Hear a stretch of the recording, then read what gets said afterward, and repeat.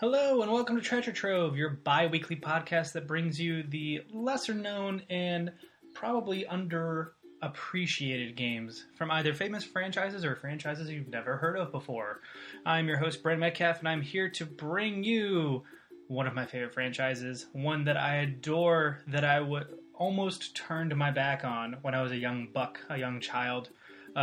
Kingdom Hearts. I want to talk about Kingdom Hearts Chain of Memories, which is probably one of the more obscure titles in the franchise.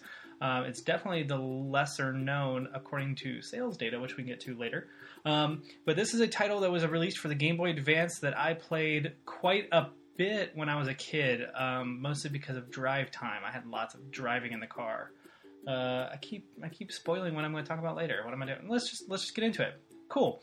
So the story of Chain of Memories, it acts as a bridge between the original game and the sequel. So the two PS2 titles were in the middle of development, and while they were waiting to kind of figure out where 2 was going to go about, they decided to bring up with them this side story, if you will. It's canon, and it is one of the lesser important stories, you could say, at least when you originally play it, especially back before. If you're playing any of these games in chronological order, if you're playing the franchise from start to finish, then it's probably going to seem like it's a whole lot of build-up for nothing. But 2 kind of makes it worth it, and they develop on those themes a lot going forward. But that is besides the point. This takes place between 1 and 2. It almost starts almost immediately after the ending of the first game, in which Sora, Donald, and Goofy are found right where they left off on this road, on this path, stumbling across Pluto. Following the pup, the team comes to a crossroads with a mysterious man in a black hood. This is the first appearance of these characters in black hoods. There's one that's alluded to in the first game. It's actually a character in a brown robe that is hooded. But this is the first time we actually see the black characters that is we come to know throughout the story. After speaking some gibberish that the gang does not understand, the paths ahead converge into one, leading to Castle Oblivion, which is this ominous-looking castle in the background. Upon entry into the labyrinthian castle, Sora and the gang are handed cards, a card by the same, we assume the same hooded figure. They definitely look similar, which leads on to Traverse Town. As the journey continues, Sora and his party learn that everyone they are coming across has forgotten them, at least in their minds, though possibly not in their hearts. They come across Yuffie, Leon, Aerith, and not a single person remembers them, though they know they have goodwill, good feelings towards the gang. So it's very confusing. So in order to figure out what's going on, the team stumbles through each world from the previous game, so every world we've seen in Kingdom Hearts 1, in an attempt to find out what it is that is happening to all their friends, and also fighting off this group of nobodies that call themselves the Organization 13. This is the organization of black hooded figures. There are 13 of them, hence the name, and we get to know a few of them and even battle them in this game. Once Sora's story is beaten, a new chapter unlocks that allows you to follow along Riku's journey from the basement of Castle Oblivion. So whereas Sora is kind of on the ground floor going up, Riku himself is also going up from the basement up. He's trying to get to the main level, which is a kind of interesting dynamic between the two characters, because we know from the first game that Riku stumbled into Shadow. He messed with fire, so to speak, a power he did not quite control that kind of learned to control him. So this is an explanation of his story and makes way more sense when you play Kingdom Hearts 2, but it's cool for fans, especially if you have beaten the second game, or maybe you haven't and you're leading into the second game, an explanation of what happened to Riku and where he is going. Gameplay-wise, there's quite a tremendous departure from the original PS2 game. Chains of Memories took the franchise from a 3D action RPG battle system to a 2D card-based action battle system. I think it's the first time I've ever said card-based action battle system, but that is the case. It is a real-time battle system. You are moving Sora on screen, you are jumping, dodging, trying to get away from enemies, and at the same time, moving through a deck of cards. The player will earn cards with Sora along the way that will be comprised into a deck, and you will go through the deck in order to give Sora commands. So in order to attack, you would draw a Keyblade card. In order to use a potion, you would draw the item card and play it. Playing it is as simple as hitting the A button on the Game Boy Advance, because this is a Game Boy Advance title, in case I forgot to say that. while circling through the deck just requires you to hit the left or right shoulder buttons to go left or right through the deck. It is kind of interesting how this works. Again, enemies aren't going to wait for you to just sit there and pick whichever card is the best, so it takes a little bit of maneuvering. But quite honestly, it lives in the same spirit of Kingdom Hearts battle system on PS2. I think when fans, myself included, when I first tried the game in middle school, good lord, I remember being very confused on the fact that I had to jump and move my character while also trying to access this menu in the bottom left. So this is a similar kind of like thinking on your feet, making sure you're understanding, learning your systems, and then building upon them. Cards can also be stacked by tapping both shoulder buttons in the same time. It's what is known as making a slate, I believe. So in order to use some of the more complex abilities that Sora used in previous games, you have to use this slate system to combine things together. So this would include ensuring that you want to use a more powerful fire spell. So you would combine 2 fire spells together to get Fire-Ra, or Fire-Aga by combining 3. Maybe you want to summon a character, you are going to have to combine 3 summon cards, that kind of thing. Sora's also able to access some of his more complex physical abilities by combining the physical attack cards. So it's an interesting system that makes you think on your feet. You definitely need to pay attention to what you're going through. Once you burn through all of your cards, your deck resets. So there's a period of time in which you are completely vulnerable. You can't use an attack, you can't use items, and you have to dodge. So you have to be careful about what cards you use when and where, which adds to the strategy, of course. Excuse me, I'm drinking a nice rum and cranberry. It's delicious if you've never had it before.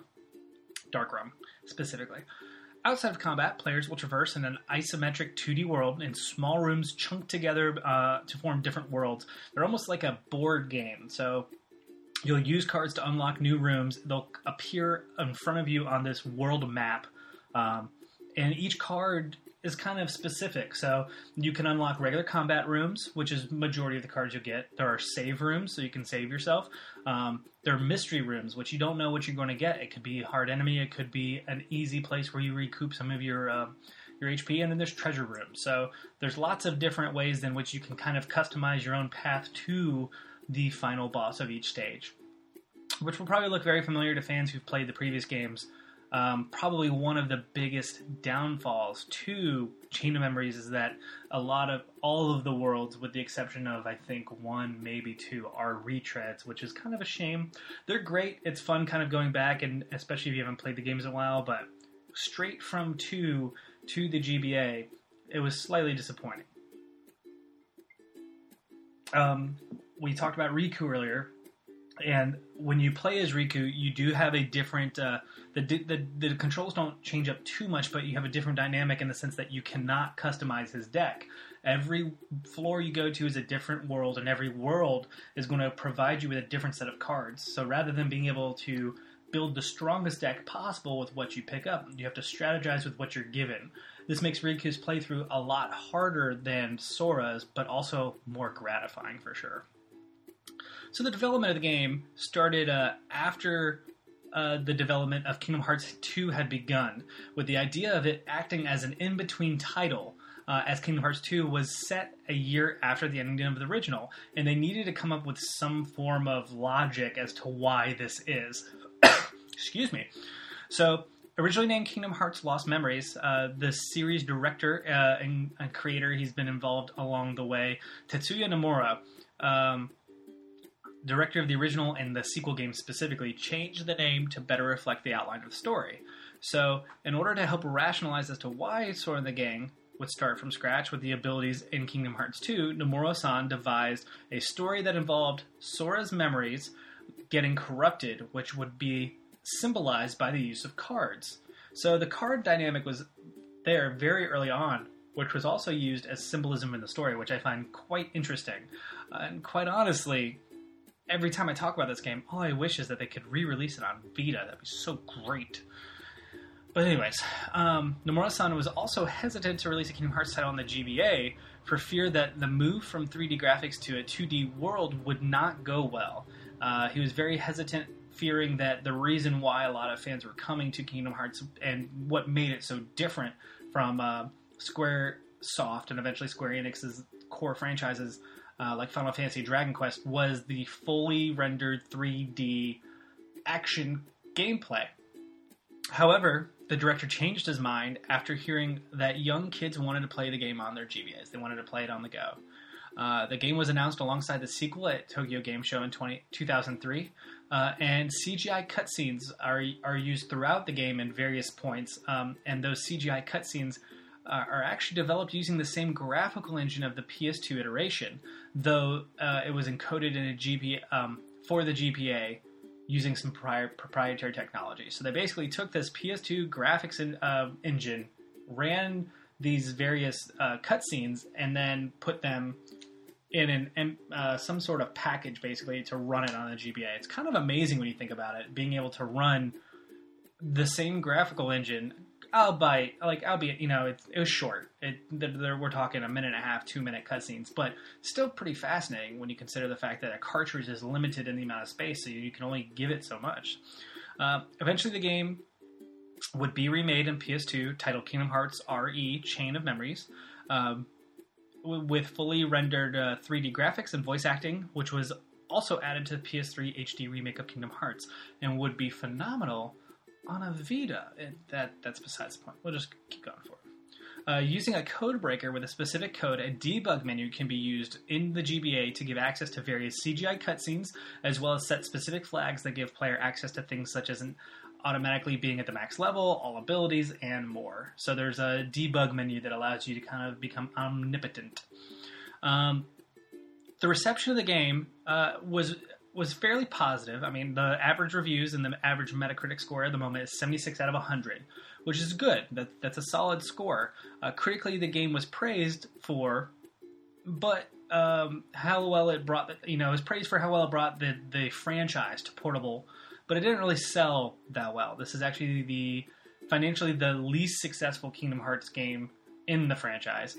It sold over 104,000 units in 48 hours in Japan, which set a record at the time for the GBA. By 2005, the title sold over 1 million copies in between Japan and North America, and it reached 1.55 million units sold by August of 2009. So over the course of roughly, it's about 5 years, I think, from release to 2009. We're talking 1.55 million units, 55. So, I mean, that's not shabby. It's nothing to snuff at, but it still is considered the least successful financially Kingdom Hearts game. Personally, I think Kingdom Hearts Chain of Memories was such a mixed bag for me. I played the game originally when I was in middle school, as I said earlier. A quick little history about myself. My parents divorced when I was 2, so my mother lived in Ohio at times. She also lived in Charleston, and my dad lived in Charleston and then in Charlotte, North Carolina. So I spent a lot of my childhood on the road. I used to play Pokemon Yellow all the time. I played all different GBA games. So this was my first real action-oriented game taking on the road. And the difference between Chain of Memories in the PS2 game was startling to me. I really wanted that strong, powerful 3D platforming action combat. I used to eat that up.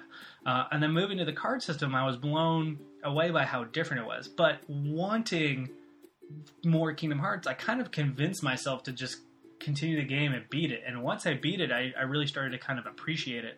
Honestly, this game is one of the reasons why I collected Yu-Gi-Oh! And Pokemon cards so much. The collection aspect of cards and building them into a deck was so fascinating to me by the time I finished it. And years later, in high school, I bought a Game Boy Micro so that I could play in school, because I was in musicals. I was in a lot of evening rehearsals, and so in order to pass the time, I brought my Game Boy Micro, and I played through Riku's playthrough, because I had never done it as a child, thinking it was going to be too hard for me. And playing through Riku's kind of showed me how well this battle system is oriented, because when you're not given the option and you're forced to deal with the ramifications of what you have in your hand, it really makes you think differently about what you can do. So it really made me appreciate the level of design put into the game. And quite honestly, as I've been saying throughout this podcast, I would love to play this game again on Vita. I actually would love to play it on PS4. I could play it on PS3. I know you can, and it's not a bad idea. But on the go is where it was born, and on the go it belongs. I do regret that I never did try the 3D version. I had the Kingdom Hearts collection for a while before it was stolen from me during a burglary, but that is here nor there. Again, despite the fact that we can get the signature Kingdom Hearts gameplay on handhelds today, Chain of Memories is still the best experience for the franchise on handheld. I would argue better than Birth by Sleep, as much as I liked Birth by Sleep, and I definitely think it's better than Dream Drop Distance. I just did not like the controls in that game. But overall, Chain of Memories, pick it up. Whether the GBA form, if you still have one of those, I'm sure you can get an emulator. I don't recommend emulators because I want to support the people who made these games. But the PS3, the HD collection, it would also net you the original Kingdom Hearts. So if you've never played it, that's a great place to start. PS3 also has a collection with Birth by Sleep and the second game, so you kind of get a majority of the package, which is kind of cool. But that is all I've got for you today. Feel free to leave comments. You can tweet at me at jesterhead0302.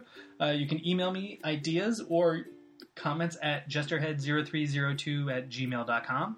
Until next time, I hope you enjoy it. Please go back, listen to them. I tend to kind of ramble towards the end, but I really hope that people are enjoying the content that I'm producing.